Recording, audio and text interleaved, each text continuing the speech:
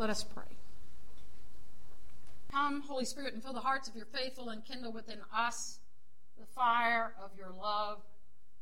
And may my words and our hearts together glorify you, O God, our rock and our Redeemer. Amen. I left this Bible, which was a Bible presented to my family when my grandfather died. I left this Bible turned to one of the pictures in the Bible, because this is the illustration of the scripture we just read today. And it is the first picture found leading into the New Testament. Isn't it quaint? And you know what? When we read this scripture, for most of us, especially those of us who are Euro-American descent, this is what we think of. It's sweet. It's pretty. There's nothing more lovely than Jesus inviting the children to come. And while there are some people who would argue that the Galileans tended to be more fair-skinned because they were in the northern part of Israel, that's just not really realistic. The majority of people who lived in and around Israel, and still do today, look more like Arabs. They have darker skin and have different features. This is the blonde rendition of this reading. And it is what many of us grew up thinking about when we thought about what this story means. So I'm going to turn the page to the Gospel according to St. Matthew and say to you that I want us to think in new ways about what this story is about. It's a brief story, but an important one, because it links some important things that are happening in the Gospel of Matthew. Remember, we're on a journey with Jesus. Prior to this passage, we heard the story of the transfiguration, the transformation of Jesus on a mountaintop, where there was this mystical encounter with the prophet Elijah and the giver of the law, Moses. And Jesus hears God say, "You are my child," and then tells the disciples present to say, "Listen to him." Okay?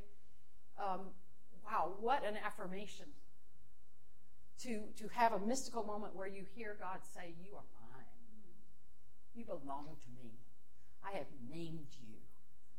And as Jesus came down from that experience, almost as if it was a confirmation of what had just happened, Jesus encounters a boy with a demon, a child, a little boy with a demon. And Jesus casts out that evil and heals him, almost as a confirmation. And a lot of biblical scholars believe that Jesus fell into a whole line of the prophets of Israel who were healers, mystical healers. And that was just like a confirmation of that transfigured moment on the mountain. And almost in the same breath of healing that little boy, turns to his disciples and says, the human one is going to suffer greatly and is going to be killed. And on the third day will rise. And the disciples were beside themselves with anxiety. How could it be that you could go from that on that mountaintop down to this talk of suffering? And then, the disciples are just like us. They start to talk about how, I wonder who's going to be named as the best of us. Who's going to be named? Who do you think will get to sit at the right hand and the left hand of God? I mean, when Jesus takes the kingdom back, who will be his champions, do you think? Who is the greatest among us? That's what they're doing. This is not some kind of esoteric theological question they're asking. They want to know seriously, who's getting the goods? Who's getting the power? Who's going to be the one? Named and claimed. and appreciated for everything, right? And we're not like that, are we? Right? So, Jesus does this shocking thing. It was part of the teaching of the Greek philosophers and the other great teachers of the period to point to respected figures, great thinkers. In our day, we would point. It would be like professors at, institutions like Yale Divinity School or something like that. It would be people and doctors. They would point to them and say, "This is how you should be," right? So the disciples want to know who's going to be the greatest in the kingdom. And Jesus picks a child. A child. It is counter to everything in his culture, and it's certainly counter to the Roman Empire. Jesus takes a child, and I'm going to wager this was a very young child. And the reason I'm going to argue for that is because, as kids get older, they develop personalities and they develop behaviors and things. And as they move on into junior high and become teenagers, and they have attitudes. And we don't get any sense of that in this story. We get that Jesus has chosen a young child who maybe is toddling a little bit and doesn't have all the words yet, can say things like papa or mama or hi, bye, or my favorite is bye, when they do this, bye. And so that's how I envision this, because Jesus is using this child as a model. And in Jesus' time, children were absolutely not economically, they weren't the best economic tool for families until they could work, until they could bring an income in. And so children were not considered, it's not that families and parents didn't love them, it's just they weren't considered advantageous until they could provide, right? They could be part of the family's provision. Because so many families in Israel were poor and impoverished and outcast and under a defining government that suppressed them, okay? So Jesus takes the most vulnerable of the people who were present. And he takes also, the scripture uses the word humble, but I want to use the word innocent, that doesn't have the big ego yet, hasn't developed much of an ego at all, just is glad to be cared for and to be loved, and can't even say the word love, doesn't even know what that means, but does know when someone's caring for them, right? And does know that this is good, right? In some way that they can't even talk about, right? And so this child is innocent and loving. Children learn very quickly how to love those who are caring for them, So this is the picture I want you to think about. And Jesus says this child will be the greatest in the kingdom. And unless you can become like this child, unless you can become humble, and unless you can trust God in a way that children trust, they don't even have words for God. But until you can do that, you're not making it. You're not figuring it out. Now, Jesus is teaching, and so is using hyperbolic language, hyperbole, really grandiose language that says you can't get into the kingdom unless you become like a child. Well, Jesus is not just talking about the kingdom in the here and now. He's talking about the kingdom right here. And until you can see these children, until you can be like these children, the kingdom of God will elude you, right? Yeah. This is what Jesus is asking.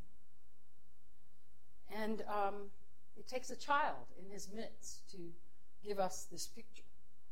Well, I want to tell you that right after this, verse 6 says, "If any of you put a stumbling block before one of these little ones who believe in me, it would be better for you if a great millstone was fastened around your neck and you were drowned in the depth of the sea." You know, millstones were the big stones where they hooked the stones up, and they're very big, and they would hook them to an animal that would drive the millstone around to grind grain. So we don't get that image very well, but a big, big, big stone tied to you, and you're thrown into the sea. Again, Jesus is using hyperbole to get the attention of the people. But think about that. That's a very awful kind of picture. The only image that I can in my mind hold is when I saw the movie The Amistad, which is a story about the slaves on the slave ship the Amistad making the way in, put down in the hold, just crammed together, and dying and having babies and throwing up. I mean, it was just awful. And then because the ship was overweight, they attached chains to some of those who were enslaved and threw them overboard. And the way Steven Spielberg portrays that in the movie is just harrowing. And that's what I think of, you know. So, where's the good news in this story? You know, Jesus tells us he's going to suffer and die, and then tells us about how we are to become, and then tells us about if you get in the way of any of my people, it'd be better for you to have a millstone tied around your neck and thrown into the sea. So, where's this? And then, where are the people paying attention to that? So, I mean, I'm going to tell you the bad news. Child trafficking is the bad news. The trafficking of children is a form of human trafficking. And it involves the recruitment, transportation, transfer, harboring, the receipt of kidnapped children for the purpose of adoption and slavery and forced labor exploitation. Though statistics regarding the magnitude of child trafficking are difficult to obtain, the International Labor Organization estimates that 1.2 million children are trafficked each year. Now, is that getting in the way of the children being able to come to God? Sounds like it's me. And then there are children migrants. We know this living in Texas, right? The New York Times reported that as late as November 19, which is just a few months ago, the United States has detained more children trying to cross the nation's southwest border on their own over the last year than during any other period on record. And those children are then being incarcerated in houses, there at the border. American immigration authorities apprehended 76,020 minors, most of them from Central America, traveling to the United States without their parents in 2019. And children's rights continue to be violated at our border. Vulnerable, terrified young boys and girls are held in custody longer than the legal limit. And then there's children's sexual abuse. So the Rape, Abuse, and Incest National Network tell us that every 9 minutes, Child Protective Services substantiates or finds evidence for a claim of child sexual abuse in the United States. It's bad news, really bad news. So where then, in Jesus' time, and where then in our time? Child poverty as well. The U.S. Census estimates that 13.4% of Americans, about 42 million, live below the poverty line. And for children under 5, the poverty rate is 20.2%, with the total in poverty being 3.9 million. That's globally. And I just want to add that if you check the percentages among African Americans, Latinx Americans, Native Americans, and the children of those communities, the rate is much higher. I guess there's a lot of millstones out there, right? So I ask the question again, what are we to do? Where's the good news? Can there be any good news in any of this today? This gospel is more than just having a warm feeling toward children. That's all good, and it's good to have warm feelings toward children, but this is about more than that. Jesus was not talking about those in need needing protection or care, though Jesus would want us to be a part of bringing about protection and care for the children who were in dire circumstances in our country. Jesus was talking about greatness. And so Jesus doesn't start the conversation, the disciples do. And as I told you, they were all about who's going to be great. So they come to Jesus with this question about the kingdom of God that he's been teaching them about, specifically about who will be the greatest. And before we get all sentimental and warm and sparky inside, we should remember about the dire circumstances of first century children. So this child represents, as I said, vulnerability and the need and utter dependence of all children in that day and in our day today. So in Jesus' day, he says essentially that no military power or physical might or athletic prowess or great beauty or immense wealth or societal standing or fame or any of the other things that they or we think are likely to equate with greatness is what he's talking about. But he's talking about being vulnerable and being willing to ask when you're in need and being dependent on each other. This isn't new. Matthew started with this in his gospel. Then he states most plainly, greatness constitutes those who recognize their need for God and for each other, period. That's greatness. So where does this leave us today? With Jesus' instruction to become like children, and the sobering reality that not all children are loved and cared for as they should be. This is what I think Jesus wants us to know. That God sees us, sees all of us as children, as God's children. And that if we're going to be part of the kingdom, then in humble ways, we're going to seek to be God's children and to see others among us who are God's children and see the risen Christ in them. That's how that's going to work. In our study on Dear White Christians that we did,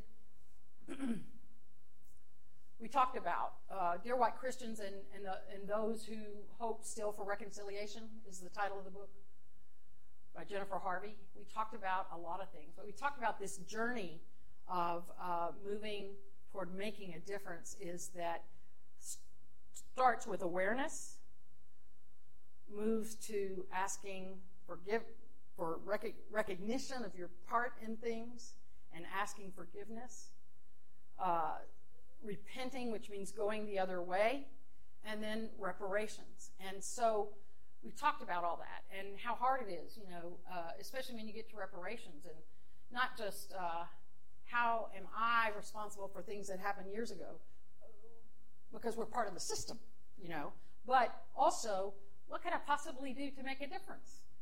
Racism is embedded in our culture, and so how am I ever going to make a difference? And what we learned was do something. Do one thing. Do one thing. Write one letter. Sign one petition. March in Washington. Do whatever you are capable of doing. My mentor pastor, when I was doing my internship, Reverend Bill Bryan, taught me. He said, some of us are called to change the world. And some of us are called to change countries. And some of us are called to change communities. And some of us are called to change classrooms. And some of us are called to change an environment where we work. And some of us are called to take care of one child. One child.